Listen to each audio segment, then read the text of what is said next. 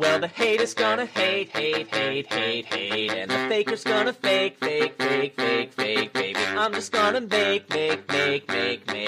making luck, a Dominion podcast. I don't like sushi, actually. I'm sorry to hear that you're incorrect about this, but so we are here to talk about Dominion, and Welcome to Making Luck, a Dominion podcast. Welcome to it. We did it, guys. So we're here. We made it. Well, we made it. We made it a day late. Sorry. Yeah, my bad. No, it's definitely not your bad. Like, Someone's this is 100% my fault. No, it's okay.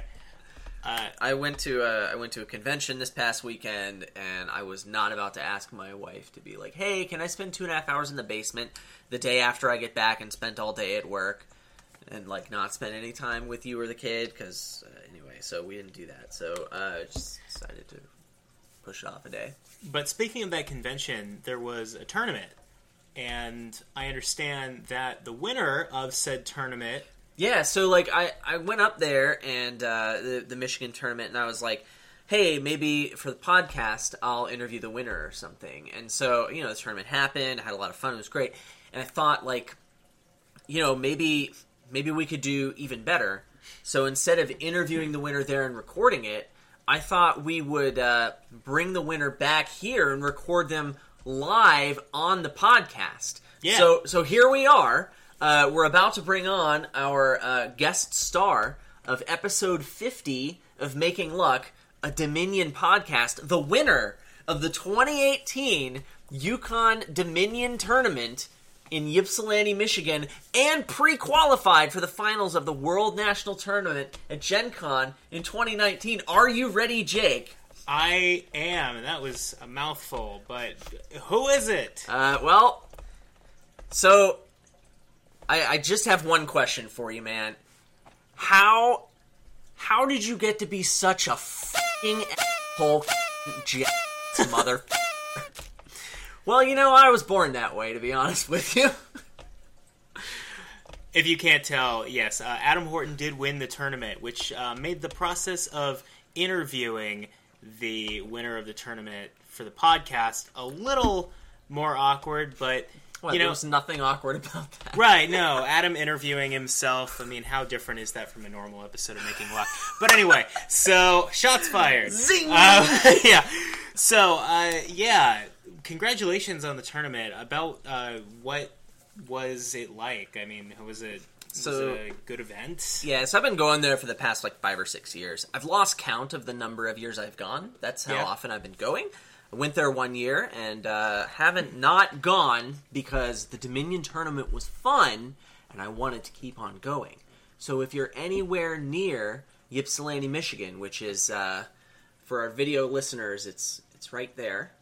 But for our audio-only listeners, it's pretty close to Detroit. It's about a half-hour drive to Detroit. Just take a right turn from where you are now. You'll get there. Yeah.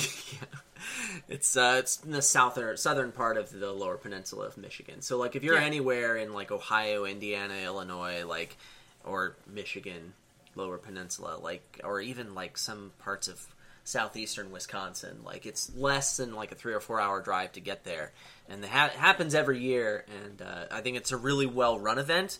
A lot of the things that I do in my own tournaments are things that I stole from the tournament organizer of this tournament. Like those trays, he stole those. I bought those, but yeah, same thing. Yeah.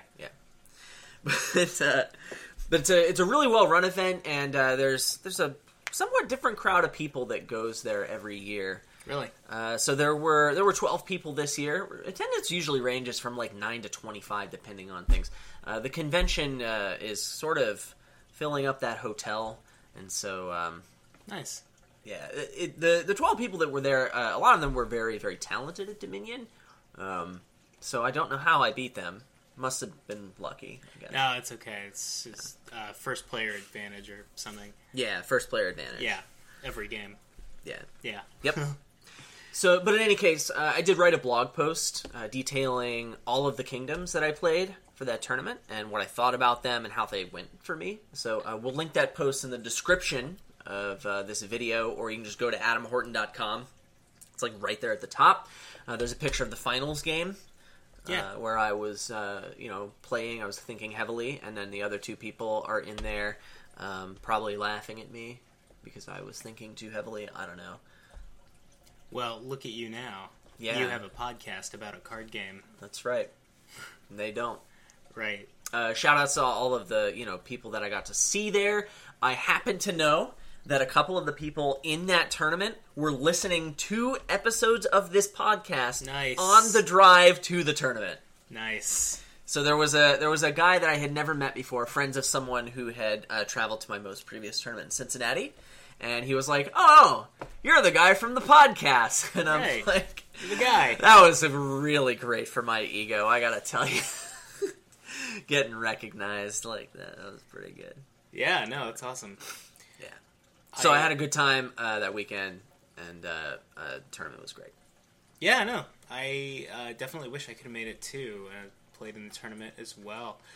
But speaking of tournaments, I know that you have another announcement to make. Oh yeah, check it out. Regarding another upcoming tournament you won't be able to play in. Yeah, I'm not going to play in this one. So I'm, I have a Dominion tournament every 6 months in the Cincinnati area, and finally have a date for the next one. It's going to be in January 2019 on Saturday the 12th.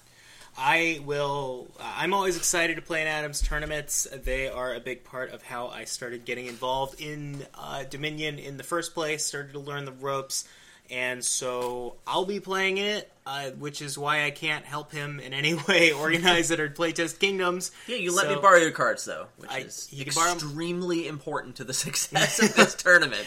There's that, so I'll be able to play in that, and of course, attendance of all people, all calibers, all skill levels is encouraged because they're a lot of fun.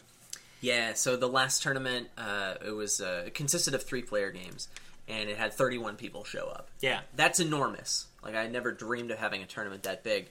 I have every reason to believe that it's going to keep growing. Well, this one's a 2-player one, right? Yeah, so this one is 2-player games. Which are a lot more popular.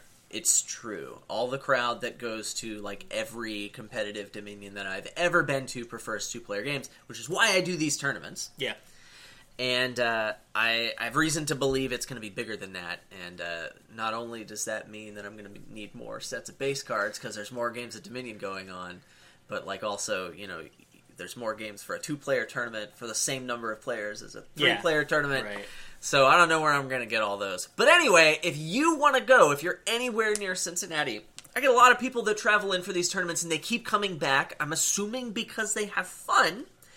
And not because Adam's threatening them. I'm definitely not threatening them. No. Definitely not. But, don't be shy about it. If you're anywhere near the area, send me an email, or you can go to adamhorton.com to the contact page, or you can go to the tournaments page. There's a Facebook event already. Contact me any way you know how. I can answer any questions. I can help you find a place to stay in the area. I have, like, a few couches you can crash on if that's absolutely necessary, but I do have to know you're not an axe murderer first, so we'll talk about it. No promises. Also, you probably only get one. He said he has a few couches you could crash on. You could probably only have one couch at a time. Yeah, and you don't get to take it home with you. That's not what I meant. Right, that's going to be the raffle prize. So speaking of the raffle... Yeah, anyway. So... Anyway, I would really like to see all of you at the tournament. If you're listening to this and you're anywhere near the area, please come out. It's going to be fun. And I'm going to try and have something a little bit special. Last time it was sandwiches. The time before that it was cookies. See what happens. Yeah. We should all go. I'm crossing my fingers for brownies. Yeah. I was thinking about, maybe a little dessert this time. We'll see. Nice. Something I can make a lot of. Because we're probably going to have a ton of people. If I've earned it. But, so last time we did an episode on this, last one you listened to is probably the mini-sode that we released in between, but this time... We were recording our thoughts on Renaissance. Yeah, which you'll get to hear later. Yeah, in like a couple months. We'll be long dead. There was one joke that I forgot to make in the intro to that episode. Can I make it now, please, before we actually do the podcast? I don't think I could stop you if I tried. He's got a great point. So anyway, there's a card in Renaissance called Old Witch. And there's one thing about that card that is the most important thing about the entire set. And I can't let this be quiet any longer. Yeah, and I think I knew what you mean. Yeah. I also think you did make this joke. I definitely did not make this joke. All right. In any case... We're going to come back to this. In any case, even if I did, it's such a great joke that it needs to be made again. The most important thing about Old Witch is now we're going to be calling Witch Medium Witch. So anyway, we talked about knights in the last real episode of the podcast. Yeah, so we talked about the Knights Pile. We talked a little bit about what it does and what it means for the game. And of course, as always, we concluded on a kingdom that we were going to be playing through the next week as we did our thing, existed, and it's going to have knights in it. Did have knights in it. So we're going to talk about that kingdom. And that starts by reading the cards in it. Yeah. And I'll go ahead and take care of that. Yeah, good call, Yeah. man. Nice. So, the cards in this kingdom that we played are Poorhouse, Chapel, Crossroads, Monastery, Guide, Wishing Well, Bureaucrat, Grave Robber, Highway, and Knights. Once more for our audio-only listeners, we have Poorhouse, Chapel, Crossroads, Monastery, Guide, Wishing Well, Bureaucrat, Grave Robber, Highway, and Knights. Yeah, so last time I think we did agree that the best thing you could do involved knights. Heavily. Yeah, so we had hypothesized these two different kinds of decks. Like, Adam kind of advocated... We both agreed that the Knights was probably best, but Adam advocated for this other deck that he thought would have a good chance to. Yeah, like, I thought that maybe this Knight-proof deck that you could build, and I'm using quotations in that, could be not terrible. And I just want to go on record as saying that, indeed, the deck was terrible. So, about that, I was incorrect. So here's the... Well, the deck wasn't terrible, is the thing. It had, like, no frickin' chance of winning. It had no chance of winning, but that was because of terrible. the things that could happen with the Knights. Yeah. Yeah. So, like, you needed to do the Knights. It's important. And so there were... The deck he's talking about is one that's Knight-proof because everything that it uses costs 1 or 2 or 8.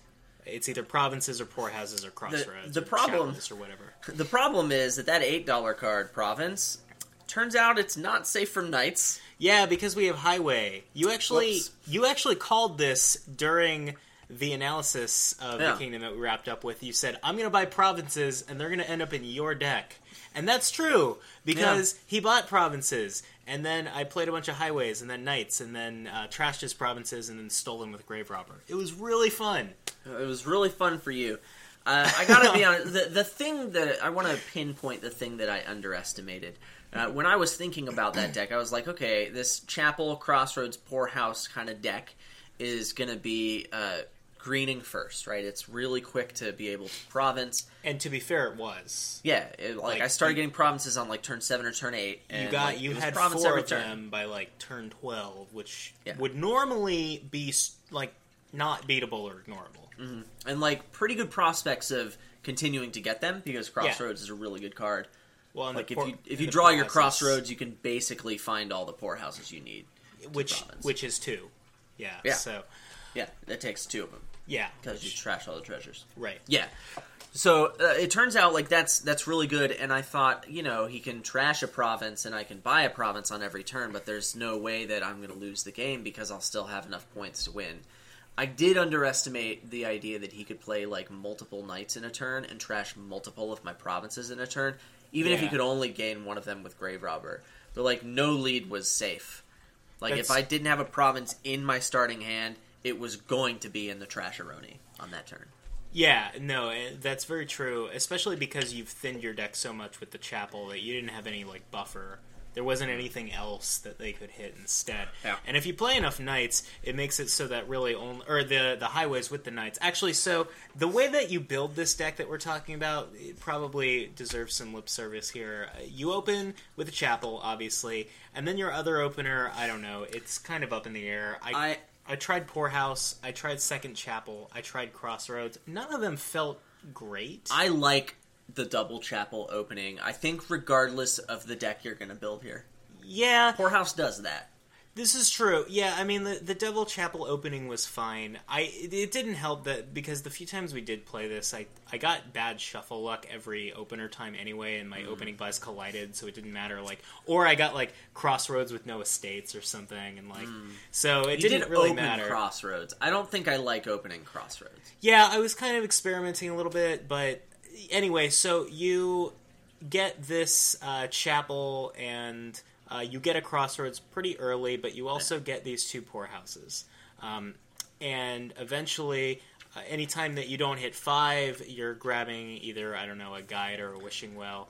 It doesn't really matter which one. They do about the same thing. Yeah. I think that Wandering Winter and RTT said the guide was better. I thought the wishing well was fine. Well, like, the first one's probably a guide, and then the second one might be a wishing well. It doesn't freaking matter. Yeah, they do about the same thing for you. And... which is almost nothing, but then your first 5 is not a knight; it is a grave robber, and that's really important because the grave robber is the most important card in the deck. There was one time that like getting a highway before the grave robber made sense because I had like 1 poorhouse in my deck at that point. I don't remember how I hit 5. It was really weird what happened, but it meant that I could like hit 5 and have a poorhouse. Sure. But the point is that's really edge casey because the big part of the grave robber is that it can trash the chapel into a knight. And also, you need to have the grave robber in the deck ASAP because your grave robber grabs knights back, which is really important because the knight's file actually doesn't empty or anything. At least it didn't when we played. Even when we did the mirror, it didn't empty. Yeah, but like both of us played that game so poorly. Yeah, you did play pretty poorly. Yeah. But then you get 2 highways in the deck. You don't really need more than 2. If you have Sir Martin, you might get more than 2 just to have those extra buys mean something. But I think there's something to putting a 3rd highway in the deck. Sure. If you want to laser focus down their provinces, the 3rd highway is pretty important. Yeah, no, I could see that being the case because it makes knights ineligible to be trashed by the knights, so they can't. So it means that they have to trash the provinces. But 2 or 3 highways in the deck. And 2 or 3 highways in play, and then you just start playing knights as much as you can. You get to play 3 a turn because Crossroads is the only village other than the village knight. Then if your opponent is mirroring you, then it gets weird. But if they're not mirroring you, you just destroy them and win that way. But if they are mirroring you, you get into this really weird stalemate where it's really hard for either of you to make any progress because your deck is this self-contained machine that is just doing the same thing every turn. It is playing a Crossroads and then playing a knight or 2 and its highways. And self-contained machine doing the same thing every turn, consistent inputs and outputs. Yeah. Yeah, if only there was a word for that. Right. Yeah. And the most important card to the deck was the Grave Robber. It was grabbing back your highways, it was grabbing knights. If you were dumb and played too many highways, it was doing nothing because there was nothing in that price point it could grab. Yeah, but, those are good times. Yeah, it's also funny because even if you want to grab something that would be eligible with Grave Robber, like, there's no draw here other than potentially Crossroads, and so, like, you've got to play the highways anyway because they're cantrips in your deck. So, like, if you lose Sir Martin, he's just gone. You're not getting him back. But poor guy. Yeah, some of the knights are more.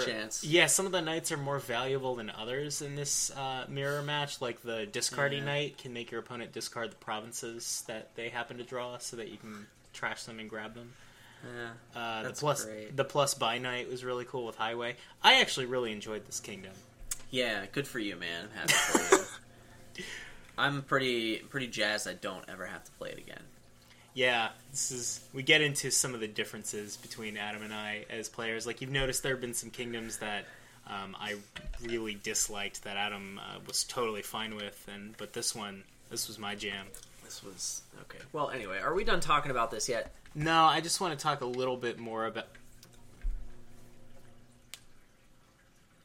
So anyway, this episode we are going to cover Encampment and Plunder. And that is a split pile from the Empire's expansion, and obviously we talk about those together. So I think this is a good time to read the text of that card. Sure. So the top card of the pile is Encampment. It's a 2-cost action. says +2 cards, +2 actions. That's pretty good. And then you may reveal a gold or plunder from your hand. If you do not, set this aside and return it to the supply at the start of cleanup. Yeah, so you have this card that is effectively Lost City, but if you do not reveal a gold or a plunder, you lose it after you play it. It goes back in the supply. Yeah. And then the bottom 5 are plunder. You do it.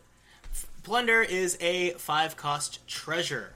It gives you $2, so it's effectively a silver, but it also gives you a VP chip. So it's effectively a monument. Yeah, so it's basically like a treasure version of a monument. It's like you played a chariot race and then a copper. Yeah, but you won the chariot race. Yeah. Which doesn't happen. And you drew the copper. Yeah.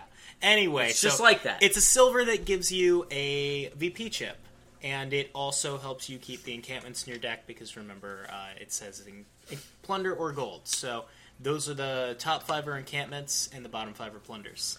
Yeah. It's a pretty sweet card, huh?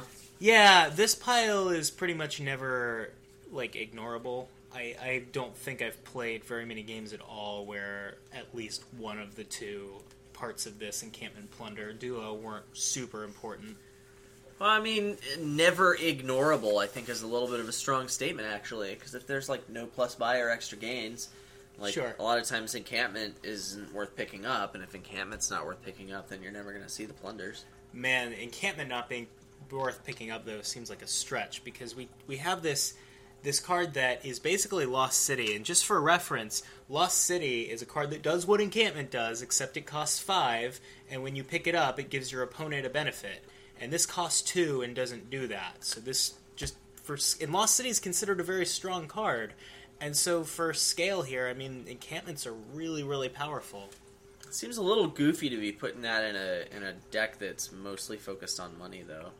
I mean, maybe you do it, but it just doesn't seem like the most important thing ever. I think it's... I mean, what I'm getting at here is that Encampment, the top card of the pile, it needs 2 things to really, really be great. I think it has one of them, you're probably fine.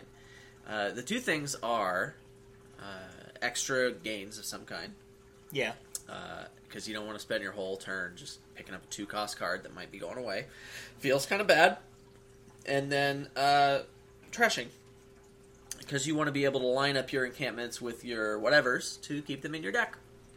Yeah, so I actually had originally said that that Encampment and Plunder are probably the best of either payload or deck control that's in the kingdom. And Wandering Winter actually made a good point that that's not really true by itself. That what these are is really good support pieces for other deck control / payload. As in, the encampments are really good supplemental deck control. They're really good to help your deck stay there even if it doesn't get it there.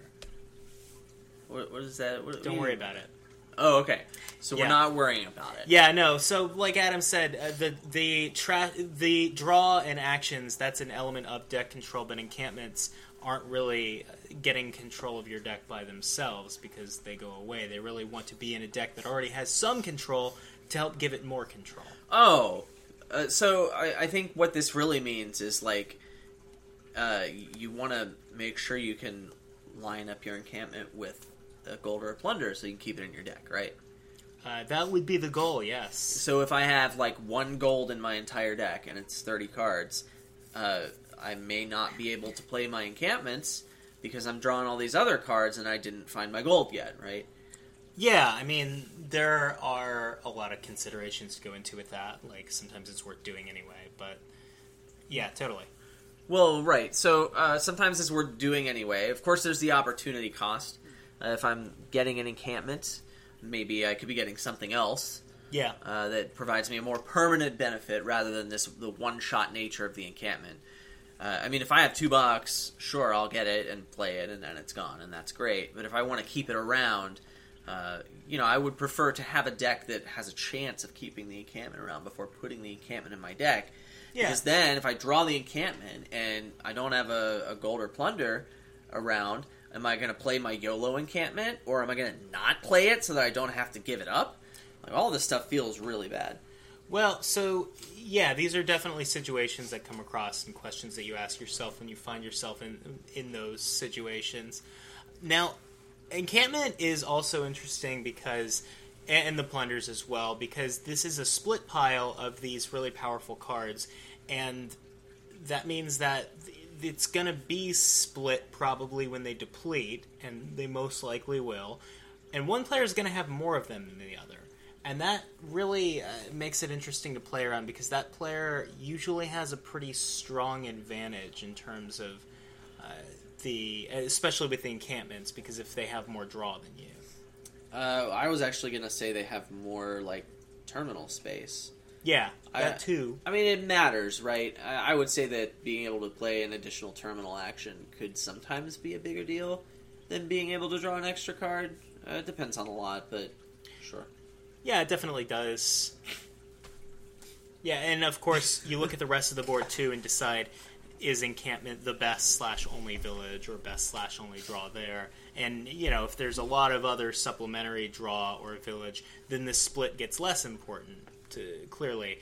But in a lot of cases, the split is going to be the best of draw or village that's available in the kingdom, and so that split is going to really need to be in your mind because there's no chance of it going like 5-5. If you lose that split, you only got 2 of them or fewer, and if that's a vital piece of the deck, you're missing out. Yeah, so you're talking about losing the split.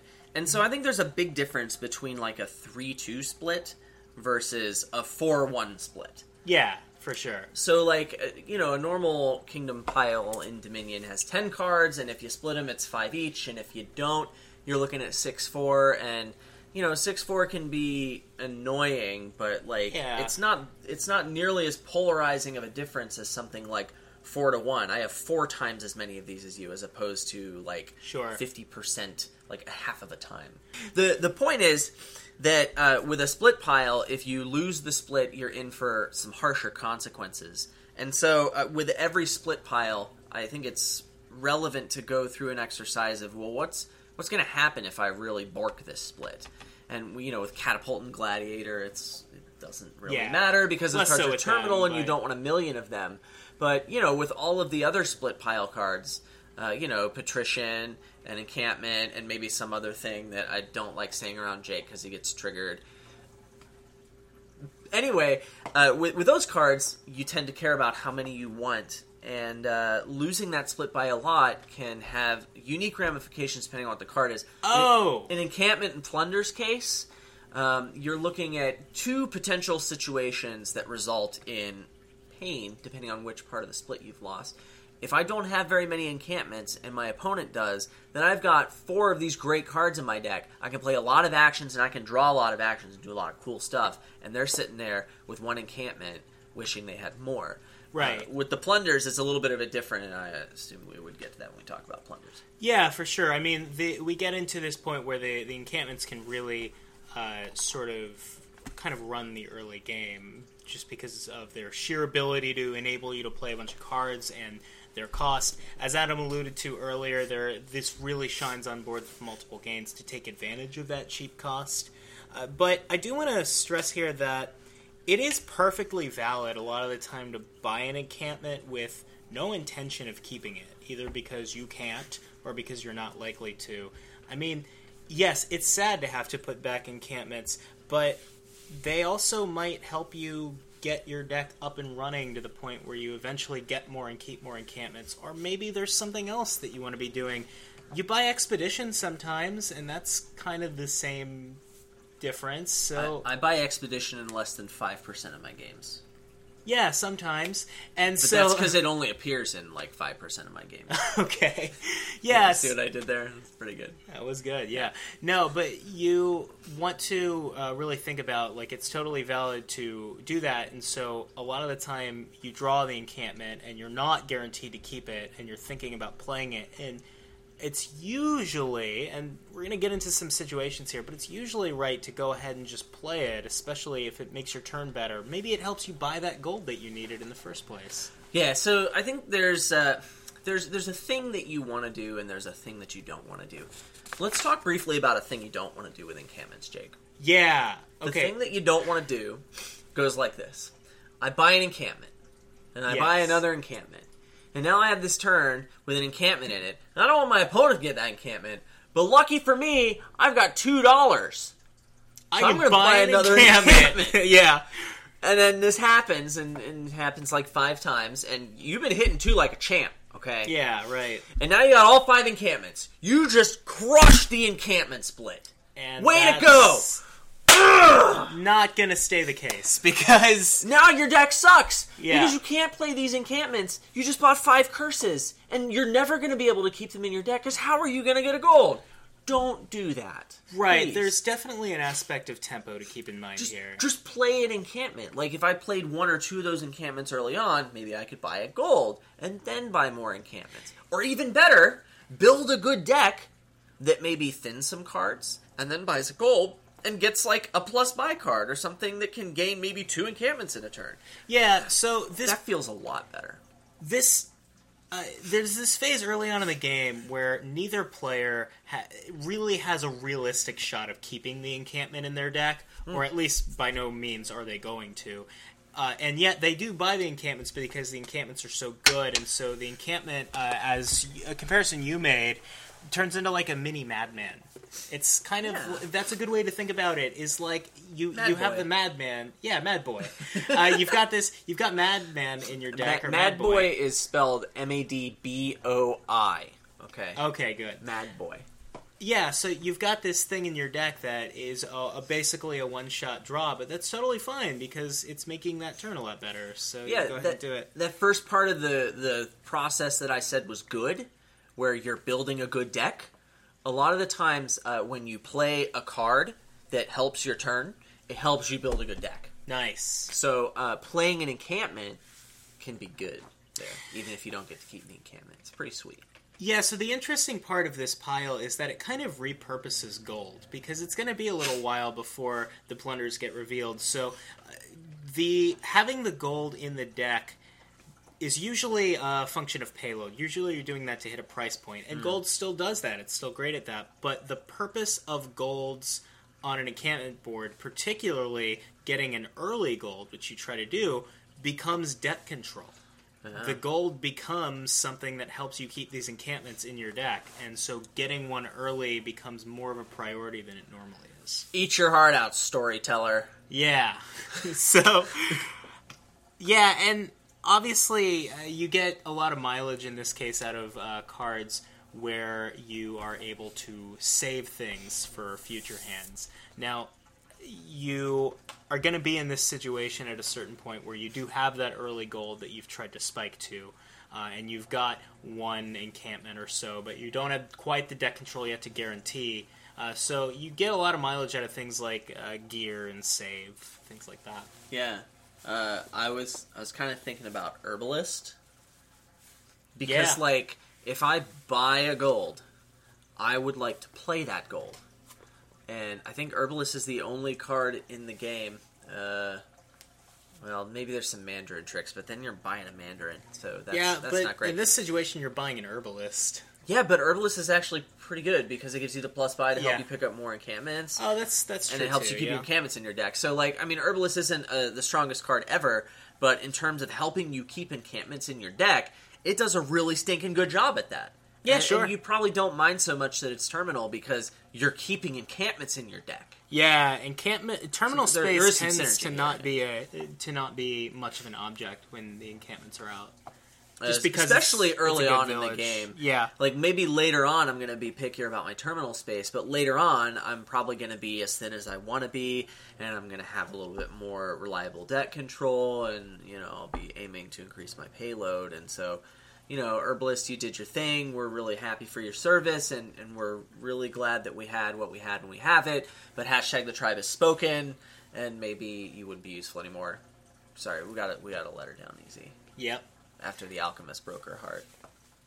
Poor Herbalist. Poor Hermietta. The Herbalist. She had a name. I forgot what it was. Anyway, moving on.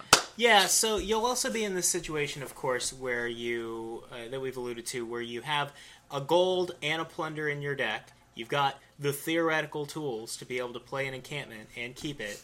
but yet you have the encampment in your hand and you don't have the gold in your hand, so you play the encampment and it's a risk. So you're in this question, man, do I play the encampment and hope that I draw the gold? Yeah, do you YOLO that encampment? Or do I hang on to it and try to hopefully make the deck better so that I can play the encampment in a way that'll let me keep it? Yeah. There are a few considerations that get into that, and one of the big ones is, one, do you have the deck control to like build your deck in a way that eventually you'll be able to play an encampment without risking losing it? Because if that's never going to be the case, remember, you don't want to have the encampments be curses that you can't play. Yeah, it's kind of like Madman. It's like if I have a Madman in hand and someone hits me with a discard attack, maybe you should consider still playing your Madman. Yeah. Not that that's definitely ever happened to anyone here. Don't know what you're talking about. Yeah, me neither. But, so you also consider this play, which is very often the right play, in my opinion, to... The right play. The correct play. Yes. The A+ maximizing win rate play. To actually hoard the encampment. To not play it when you have a risk of losing it just to keep it in your deck. A lot of the time that is something you need to do, and it comes down to how important those encampments are.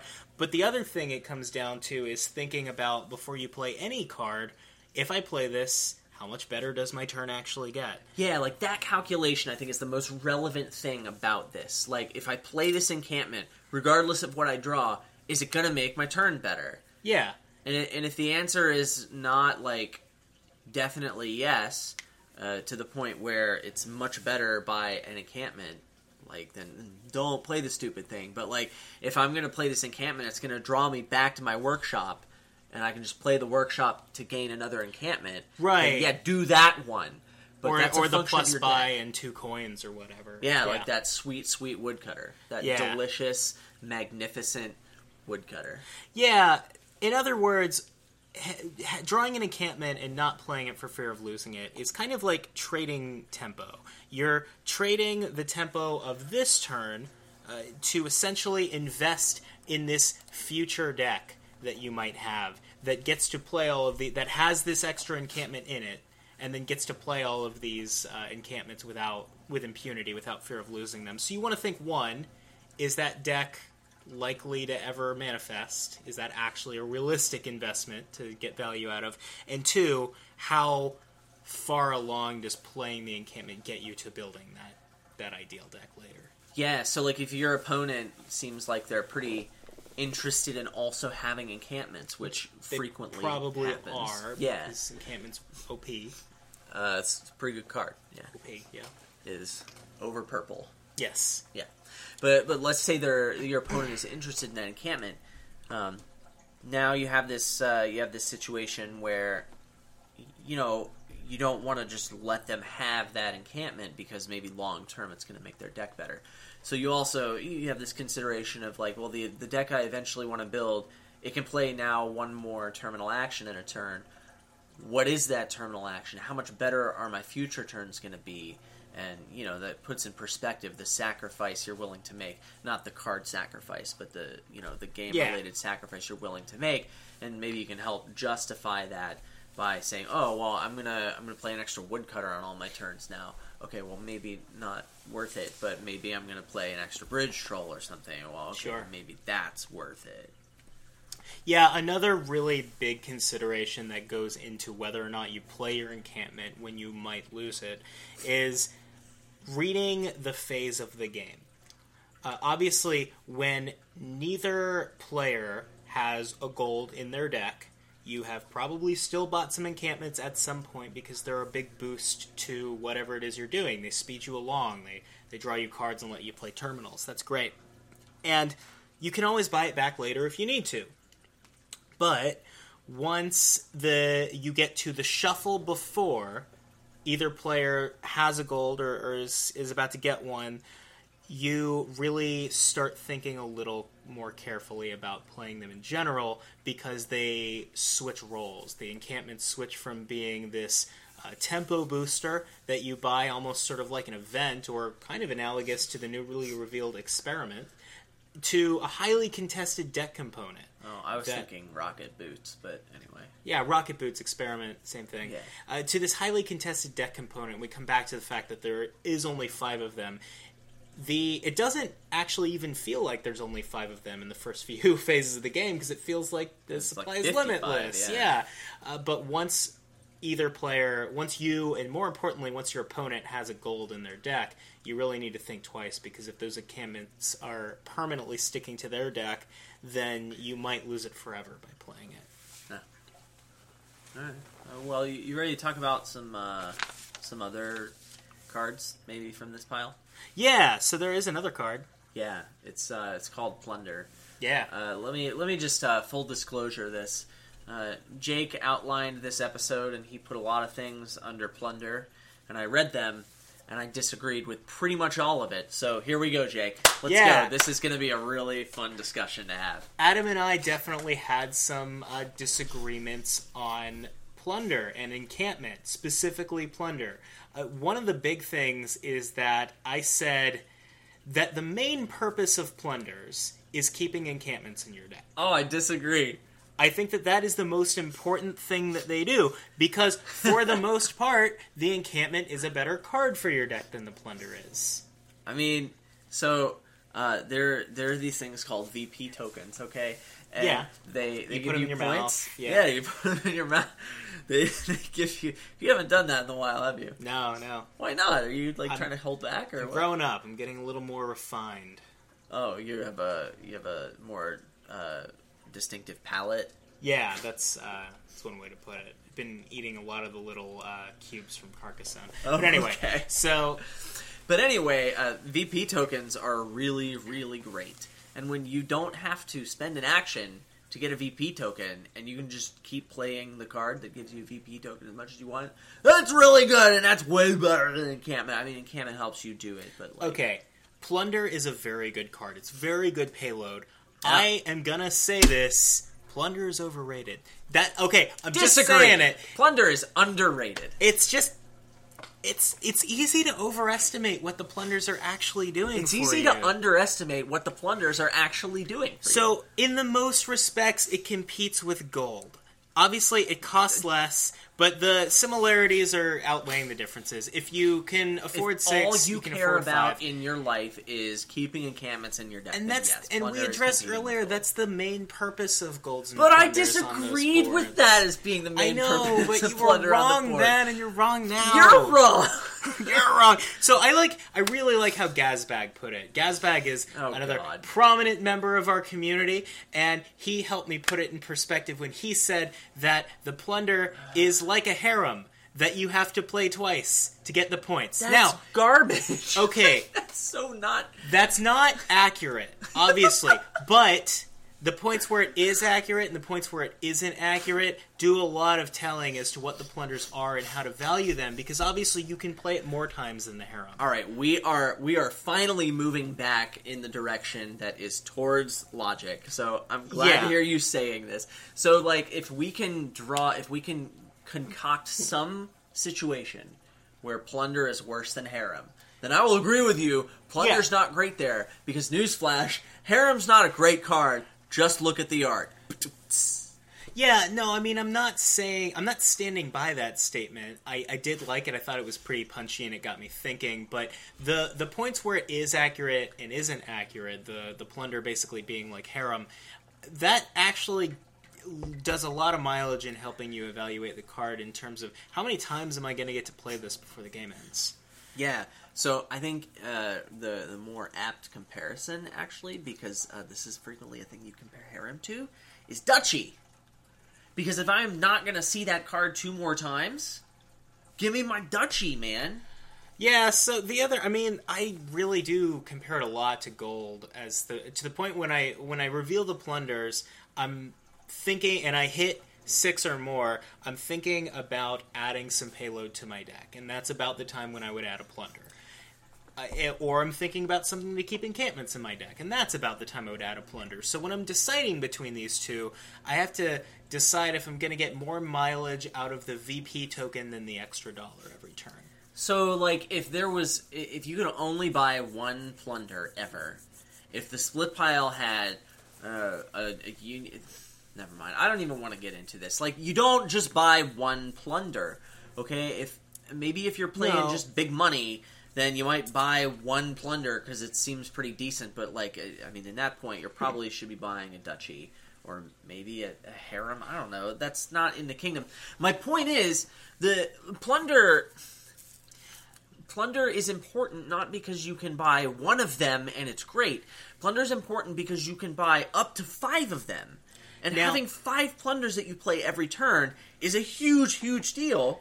And denying that to your opponent is a huge, huge deal. And all of a sudden, because that dynamic exists, that's way more important on my mind than, like, keeping encampments in my deck. Okay, I'm going to agree with almost all of that. This is like the one point we agreed on. Yeah, so like what Adam said, totally 100% on point, except for the part where you stop caring about keeping encampments in your deck. You never stopped keeping encampments in your deck. I didn't stop caring. I just said it was more important. I don't mean to trivialize the plunder points. They are really good. I will say this. This aspect of having 5 plunders in your deck is theoretical. That's not really something that is going to happen, or that you would necessarily even want to happen. Here's the thing. You wouldn't just shove 5 plunders into your deck. The plunders are probably not going to be comprising the bulk of your score. It doesn't so much matter how many of them you're getting. It matters, are you getting them? Is your opponent getting them? What are you getting in relation to each other? Getting 2 or 3 plunder points a turn versus getting 5 plunder points a turn, it's not a huge difference. It still means that VP is scaling up in my favor as the game goes on, and I don't often build decks that can just accommodate 5 silvers and still be reliable. So, let me see if I can go through every single point you said, because almost all of it was wrong. I would totally shove 5 plunders in my deck. Like, you give me any deck and you give me the option to shove 5 plunders in it, I'm saying yes, like 100% of the time. So I would say yes to silvers like 95% of the time in that case. Now, that's not realistic because you have to pay for plunder and, you know, you could be buying something else like, I don't know, duchy or harem or whatever. And to be fair, the encampments are drawing you the plunders to help you accommodate those 5 silvers we were talking about. I mean, they could. But there's other stock cards. You need to have some kind of payload to, you know, buy plunders, and hopefully you can make like 10 and 2 buys, and so you have to draw that too. So it's a little bit less trivial. The thing is, it's not about like having 2 or 3 plunders and then my opponent having 0. Okay, it's about how many points per turn you're making on your opponent. Yeah. So like if I have 4 plunders and my opponent has 1, now every single turn for the rest of the game, I'm making 3 points that don't make my deck worse. And so if the game's going to go on like 3 or 4 turns longer than this, then that is a huge, huge advantage, because now I have 12, 9, 15 points that are just there, and I have them, and my opponent doesn't. And this is something that scales. This is not going anywhere. I don't have to make my deck into something that can't play these plunders anymore. In fact, I'm going to be adding more deck control so I can play my plunders even more. I don't have to buy any more cards. If this is something that favors me, the threat of a situation like this is far more important than the execution of it. Yeah, I'm with you. No, like, that's why a competent opponent will be contesting you. Yeah, right? I agree with all of that, 100%. This situation where you have the 5 plunders in your deck isn't going to exist. Because, again, you've got that split in mind. Now, losing the plunder split 2-3 also isn't the end of the world, though. I think that doesn't matter, right? Yeah. Because 1 point... You're making 1 point a turn, but, like, by the time... the last plunder, you just bought a duchy, and it would have been the same, right? Well, the other thing to keep in mind is that if the plunders are empty, that's 1 pile gone, and it's 1 pile gone in a game where people have a bunch of encampments in their deck. That game's probably going to end pretty soon. Okay, here's the thing, right? Yeah. The 2 of us sitting here in my basement right now, we are not looking at a whole kingdom. We're talking about 1 card, okay? Yeah. Whenever our listeners, though, when they are in this situation, they're looking at a kingdom and a game state. Exactly. Our listeners are smart. I know this because they're listening to our podcast, and that makes them awesome. Possibly even driving. Hi, listeners. If you're driving, please make sure you're wearing your seatbelt. We care about you. But the thing is, like, they can look and see how close the game is to being over. Yeah, definitely. Obviously, if the game is close to over, obviously if there are 2 piles empty and the plunder is the last of it, don't spam the plunders if you're going to lose the game, right? Don't empty the third pile. Don't do that.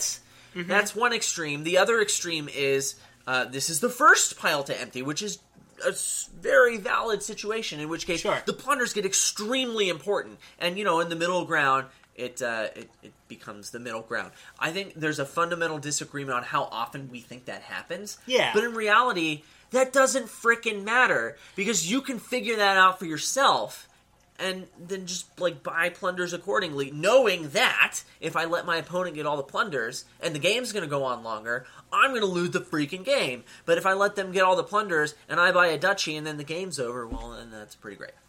Yeah, no, I don't think Adam and I actually disagree on how good of a card plunder is, really. I think we just agree on, like Adam said, I think we disagree on the situations that come up and which ones favor which most often. So the idea... Hashtag namaste. Yeah, I'm normally, if I have the option between buying a plunder and buying a gold, I'm normally going to buy the plunder. But like Adam, how much value am I getting out of that dollar versus the VP chip, and the game scaling in my favor a little bit more. Now, the split of plunders, whether or not they're empty, by the way, I'm talking about just in relation to how many plunders that's an important distinction. Your opponent has versus you, and whether or not they're going to get more, etc. It comes down to, if the game keeps going on, am I favored to win? So one thing that you need to do is evaluate the plunder split and just, tailor your gameplay to that. If your opponent has 2 plunders or whatever, and you're thinking about something to gain a plunder or something to help you end the game on a lead before that plunder matters, you think about how likely it is that you can actually do that. And have a plan to end the game. Right? Yes. Have to have that plan in mind. Yeah. Basically, if you do skip out on the plunders, you are making a bet that you can end the game before the points matter too much. And if you lose that bet, you lose the game, obviously. Because the game will scale out of control. If you lose that bet, you lose the game, you lose your life. No. Yeah, no, you lose your girlfriend. But too, yeah. Yeah, so your ability to end the game before this points per turn gap really comes into play is the biggest indicator over whether you should take another plunder or take something else, like a point source, like a province or a harem mill province or a harem. Yeah. I am still going to reiterate that I think the most important thing plunders do is keep encampments in your deck. And I'm going to reiterate that I disagree with that. Let us know in the comments section. Tell us who you think. I mean, this doesn't frickin' matter. No, it doesn't. Tell us about it anyway. Yeah, totally. Why the F not, right? Now, there is another aspect of plunder encampment that I have seen people do, and that I'm sure I've been guilty of myself, and I call it plunder footsie. Yeah. Basically, this is this idea when the encampments are low, plunder, nobody's gotten a plunder yet, maybe somebody has one, maybe not, I don't know, but people play around this to either not reveal golds to encampments and put them back on purpose after they buy a plunder, or they don't buy that last plunder because they don't want to let their opponent get their first crack at the plunder. This is terrible. Don't do this. Yeah, don't play really plunder. It's just silly. Don't play plunder footsie. The only time... It does not matter if your opponent gets the first plunder. The only time it would matter is if your opponent on his turn is going to generate enough money and buys to grab all the plunders for some reason. It still seems bad. Yeah, and then you just go ahead and reveal the encampment. Grab the encampment because if the plunders are so good, you're revealing them for yourself over the next couple of turns, too. I don't want to say never do this, because, like, I can concoct situations that are Sure. very specific. Like, oh, I can get 2 plunders on a turn, and my opponent can only get 1, and I want to get the initiative on the plunders, because then I can have 4 of them to 1, and I think that'll win. And, like, yeah, sure, maybe, but, like, that's really narrow, and it sounds like you've already won the game. Yeah, just go ahead and get the f***ing encampment. It's a good card for your deck. Putting encampments back is sad because you don't have them anymore. You know what else is sad? Not having them in your deck because you didn't buy them. Just get the encampment. Like... Yeah, man. Yeah, so, You feel better now, Jake? yeah, I feel better. Okay, me too. So anyway, Encampment and Plunder is can be a pretty centralizing pile a lot of the time. It's good support payload, and it's good support deck control, but it's also, like, it's such good support that it really kind of makes the game revolve around itself, almost like half the time, I'd say. I mean, I don't really know what any of you said, what you said means, I don't but, either. like, sure, that seems fine. Yeah. So as always, we're going to have a kingdom where we're going to say more stuff that neither of us understands. Yeah. And pretty that's great. going to have Encampment and Plunder in it. Yeah, do you want me to read some cards? Adam's going to read the cards that are in this kingdom. Yeah, they're going to be in the kingdom. Yeah, that we're going to play. Here we go. We have Royal Blacksmith, Poorhouse, Duchess, Encampment with Plunder, Doctor, Fortune Teller, Gladiator with Fortune, Scheme, Haggler, Expand, and there's also Plan and Fleet. Whoa, it's a Renaissance card! Ah, we found one, yeah. Once more for our audio-only listeners. Royal Blacksmith, Poorhouse, Duchess, Encampment, Doctor, Fortune Teller, Gladiator, Shima, Haggler, Expand, and there's Plan and Fleet. All right, so this is an interesting kingdom, right? Yeah, look at this business. Yeah, I don't see any plus buy other than Fortune. yeah. There's no there's- plus buy, no extra gain. So you're There's Expand and Haggler, but Haggler doesn't help you get more than 1 encampment in a turn. While Expand does. Haggler But it does costs set 7. up this dream situation where you buy a gold that comes with an encampment. That sounds pretty sexy. Yeah, so obviously you're gonna want to build your deck to get to that point and take advantage of that, and that's not gonna happen right away. So You could get a Plunder and Haggle and Encampment. nice. Actually, you can't do that. Wait, yeah, I was like, what? So, yeah, I think that the goal of this deck is going to be probably, contrasting what I said before, I think the Plunder split's going to be a big deal here. Well, I think the encampment split's a pretty big deal because it is the only village. It's the only village, but the only real terminal to capitalize on a village is the Expand. I would say that Expand is pretty good. I think Royal Blacksmith is, you might have one of those in the deck. Yeah, sure. I think you want to get thin. I think Doctor's important, which causes me physical pain because Doctor's a bad card, but it's probably okay here. Yeah, I mean, the Doctor helps you with thinning too, but the Plan is going to do a lot of work, I think. Sure, for sure. Yeah, I mean, what are you planning, though? I think you probably open Plan on something. It depends on a lot. So what I really want to have my Plan token on is the encampments, right? Eventually, It's yeah. a cheap pile. I can buy a lot of cards from that. And so in the abstract, that seems like what I want to do. On the other hand, with a 5-2, obviously you're going to get a Doctor turn 1. With a 4-3, I think I'm getting a Doctor turn 1. With a 3-4, Plan gets a lot more attractive. You could also plan Doctor, and that would be not terrible. I mean, Like, it's I not- would probably do that on a 3-4. I would plan Doctors, and I would get the Doctor, overpay, trash the estate. Yeah. The nice thing about that is, let's say you open 3-4, you get X and Doctor, and you Yeah. overpay by 1. If your name is Adam Horton, there is a 100% chance that you reveal X to your Doctor on the overpay. This is true. So the plan actually gets around that pretty nicely. Yeah, it does. It makes it a 0% chance that you accidentally trash your opening buy with, or that you accidentally look at your opening buy with Doctor.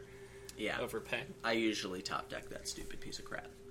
Yeah, so The other thing... on a 2/5, I would probably cry into my pillow and get something dumb like Encampment and Haggler, or maybe Encampment with a doctor, but I'd probably just get the Haggler. I wouldn't be that sad about opening with a Haggler, though. I'd be sad. I don't think I really... Because you can buy stuff that will come with encampments. Like... You can, but then you're not thinning your deck, which seems really important. You can thin your deck later. I mean, don't get me wrong. I'd rather be thinning up front, but the opening with the Haggler is pretty appealing because having your buys come with encampments that are speeding you up along the way is fine. It's a good card. I'm still pretty sad about it, but sure. Yeah, I think it's the worst opener, but I don't think it's so much worse that you're crying into your pillow. But Jake, I'm not going to tell you where to cry. That's right. I was just about to tell you not to tell me where to cry. Yeah, so this is 2018. I'll do what I want. Yeah, getting thin is obviously really important. That's coming from a mix of the doctors and the doctor and the plan. You could also plan scheme. That's fine, I guess. Planning any non-terminal card really is going to be fine because you can get a bunch of it in thin. I guess it's fine. I don't know about Gladiator. What do you think of Gladiator? Yeah, I think that this is going to suffer from one of those... this is going to be one of those games where we both really want Fortune, but neither of us really wants to put the Gladiators in our deck, so it never becomes a good idea to put the Gladiator in I think I want to put the Gladiator in the deck. Do you? Yeah. Okay, why are you doing that? It gives me $3, and it's going to help me hit expand. It's not necessarily giving you $3, though. It's usually probably giving you $2. It's competing with playing your Doctor or your Haggler. I mean, if I'm going to have encampments around that I play, I'm not too worried about the terminal space. If I have Gladiator and Doctor in hand, there's a good chance that I'll be happy to play Gladiator, reveal the Doctor, have a decent shot at hitting $3 with it. So I think the Gladiator is probably a fine card for the deck. Okay, well, if the opponent's getting the Gladiators, then I think you definitely at least get the Fortunes. And it's a great card, yeah. Yeah, at that point, things get weird because the Fortune might come with gold. Yeah, that's great. Yeah. Actually, that synergy. At that point in the game, I would hope that we're past the point where gaining a gold is a huge deal. But, yeah, so, okay, if that's the case, if either one goes for Gladiators, the game definitely takes a different turn. Yeah, and I think that's pretty good. Yeah.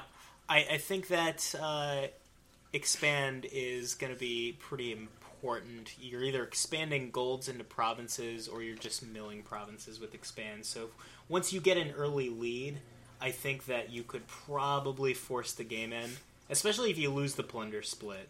I think that your end game becomes getting expands and then milling provinces with it. I think even if you win the plunder split, the expands are probably pretty good. I think the idea of having a lot of encampments so that I can maybe put one or two Royal Blacksmiths in the deck to draw a lot of cards. Maybe that's great for my Fortune. Sure. Or, have the terminal space to play a couple of expands. That's going to make a difference. I think Encampment split is probably the more relevant split between Encampment and Plunder here. Sure. Reading the game state and deciding if Fortunes are going to be entering the game anytime soon. Or, maybe if I want to be getting some plunders, if I haven't expanded, maybe I can get double plunder turns somewhat easily. Maybe I will prioritize that. I don't think I can tell you by looking at this board right now without knowing more information if plunders are going to be important, but I can tell you that I think encampments will be. Well, Encampment Plunder tends to be that kind of a pile where you can say less in terms of sweeping strategic statements, and it's a much more tactical reaction-based pile in terms of reading the game state and making the best play accordingly. So I know how much you love saying stuff like that. I'm glad you got a chance to say that. You do say that about a lot of cards, and frankly, I think that's the case for a lot of cards, and that Jake is right about that when he says that, even if he sounds like a broken record. So if anyone out there is like, well, you always do this, and this is correct, well, poopy on you. Yeah. Were people saying that? I don't know. But anyway, yeah. Yeah, I think the interesting thing for me is, how are you playing your expands? Are you playing the expands to make your deck better? Are you playing your expands to gain provinces and make your deck worse? Or are you playing your expands to be deck neutral but mill provinces? And I think that's going to come down to... If you have an expand in your hand and nothing else that you can trash to gain a province, like, what are you doing with your life? Well, I mean... Just, like, gain a province, trash something else, man. You could, but that makes your deck worse, right? So, like, if that's a gold, you could be spending the gold to, whatever. The idea... I don't think milling provinces with expand is ever going to be good here. I think it might be good if it helps you end the game faster. If it's... You can just gain provinces. Like, usually having the points in your deck already and then milling the provinces to close out the game is a stronger move. Right, that's what I'm saying, is how you prioritize doing that. I think if the plunders run out and you lose that plunder split, you probably start to aggro mill provinces. I think when the plunders are revealed, you decide on your game plan. And Sure. that game plan may involve losing the plunder split if you think that serves you better. Sure. Gains are limited here, so, getting the plunder pile stack is potentially harder to do, but if you can get there, then it may be harder for your opponent to close out the game, which is why I think expand is important, because it's good at closing out the game and less good at getting plunders. So it's a mark against plunder. Yeah. So, I think we both agreed we're opening Fortune Teller Silver and playing the Poorhouse Engine. What do you think of Fleet here? Think you would open Fleet? Open? What? Yeah. No. Fleet Poorhouse or Fleet Duchess. No, so, like, Fleet is interesting. It's the new one, and so... I have no idea if it's going to be good. Don't ask me. Yeah, ever. Like, I mean, like, so... I don't understand... Seems fine. I don't know. I mean, this idea that you have this extra turn, it's probably going to be gaining a duchy, because provinces are probably piling here. Playing your plunders, woo! Well, yeah, I mean, you're joking a little bit, but no, like, that's a thing. I wasn't joking. Yeah, he's hilarious. But you get to play your plunders, you get to probably gain a duchy. I think that the fleet is pretty actually important, because I think that you are getting at least a duchy plus the plunders you can play. That's almost the value of a province. It doesn't go in your deck right away. You could trash curses with plan on your fleet turn. Yeah, if you've got curses. That's right. Yeah. Yep. Correct. Yeah, so I think it's going to be pretty good. Let us know what you think. Yeah. You can leave a comment on the YouTube video if that's how you're watching the podcast. Yep. Or if you are an audio-only listener, you can go to adamhorton.com. There's a blog there and plenty of links at the top. You can go to our Discord server. Holler at us there. Yeah. Got some forums. Holler at us there. There's a contact page. Holler at us there. Yep. Links to the YouTube channel. Holler at us there. Show up to Adam's work. Holler at him there. Yeah. That's normal. Yeah. Show up to my work, but, man, you don't want to... Anyway. My work's pretty boring, too. You can show up to the Dominion tournament that I'm going to be hosting in about 2 months in January of 2019. Holler at me there, man! Yeah, no, that'll be cool. And me too, but I'll be focused on playing Dominion. Yeah. Sweet. So thanks for listening. We appreciate that. And we're going to probably do some more episodes of Making Luck soon. Someday, yeah. Yeah, it's gonna be pretty sweet.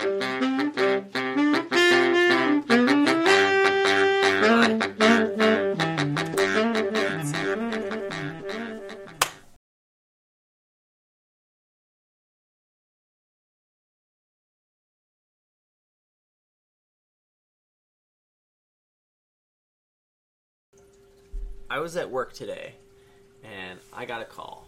It was from this number. It's on the webcam. I mean, I don't really care about sharing it.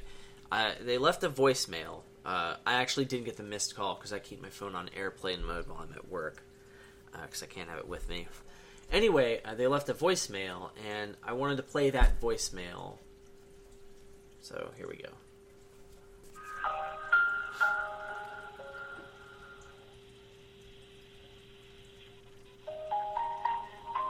中国驻纽约总领事馆提醒您，您有一封文件尚未领取，请期待相关证件过来领取。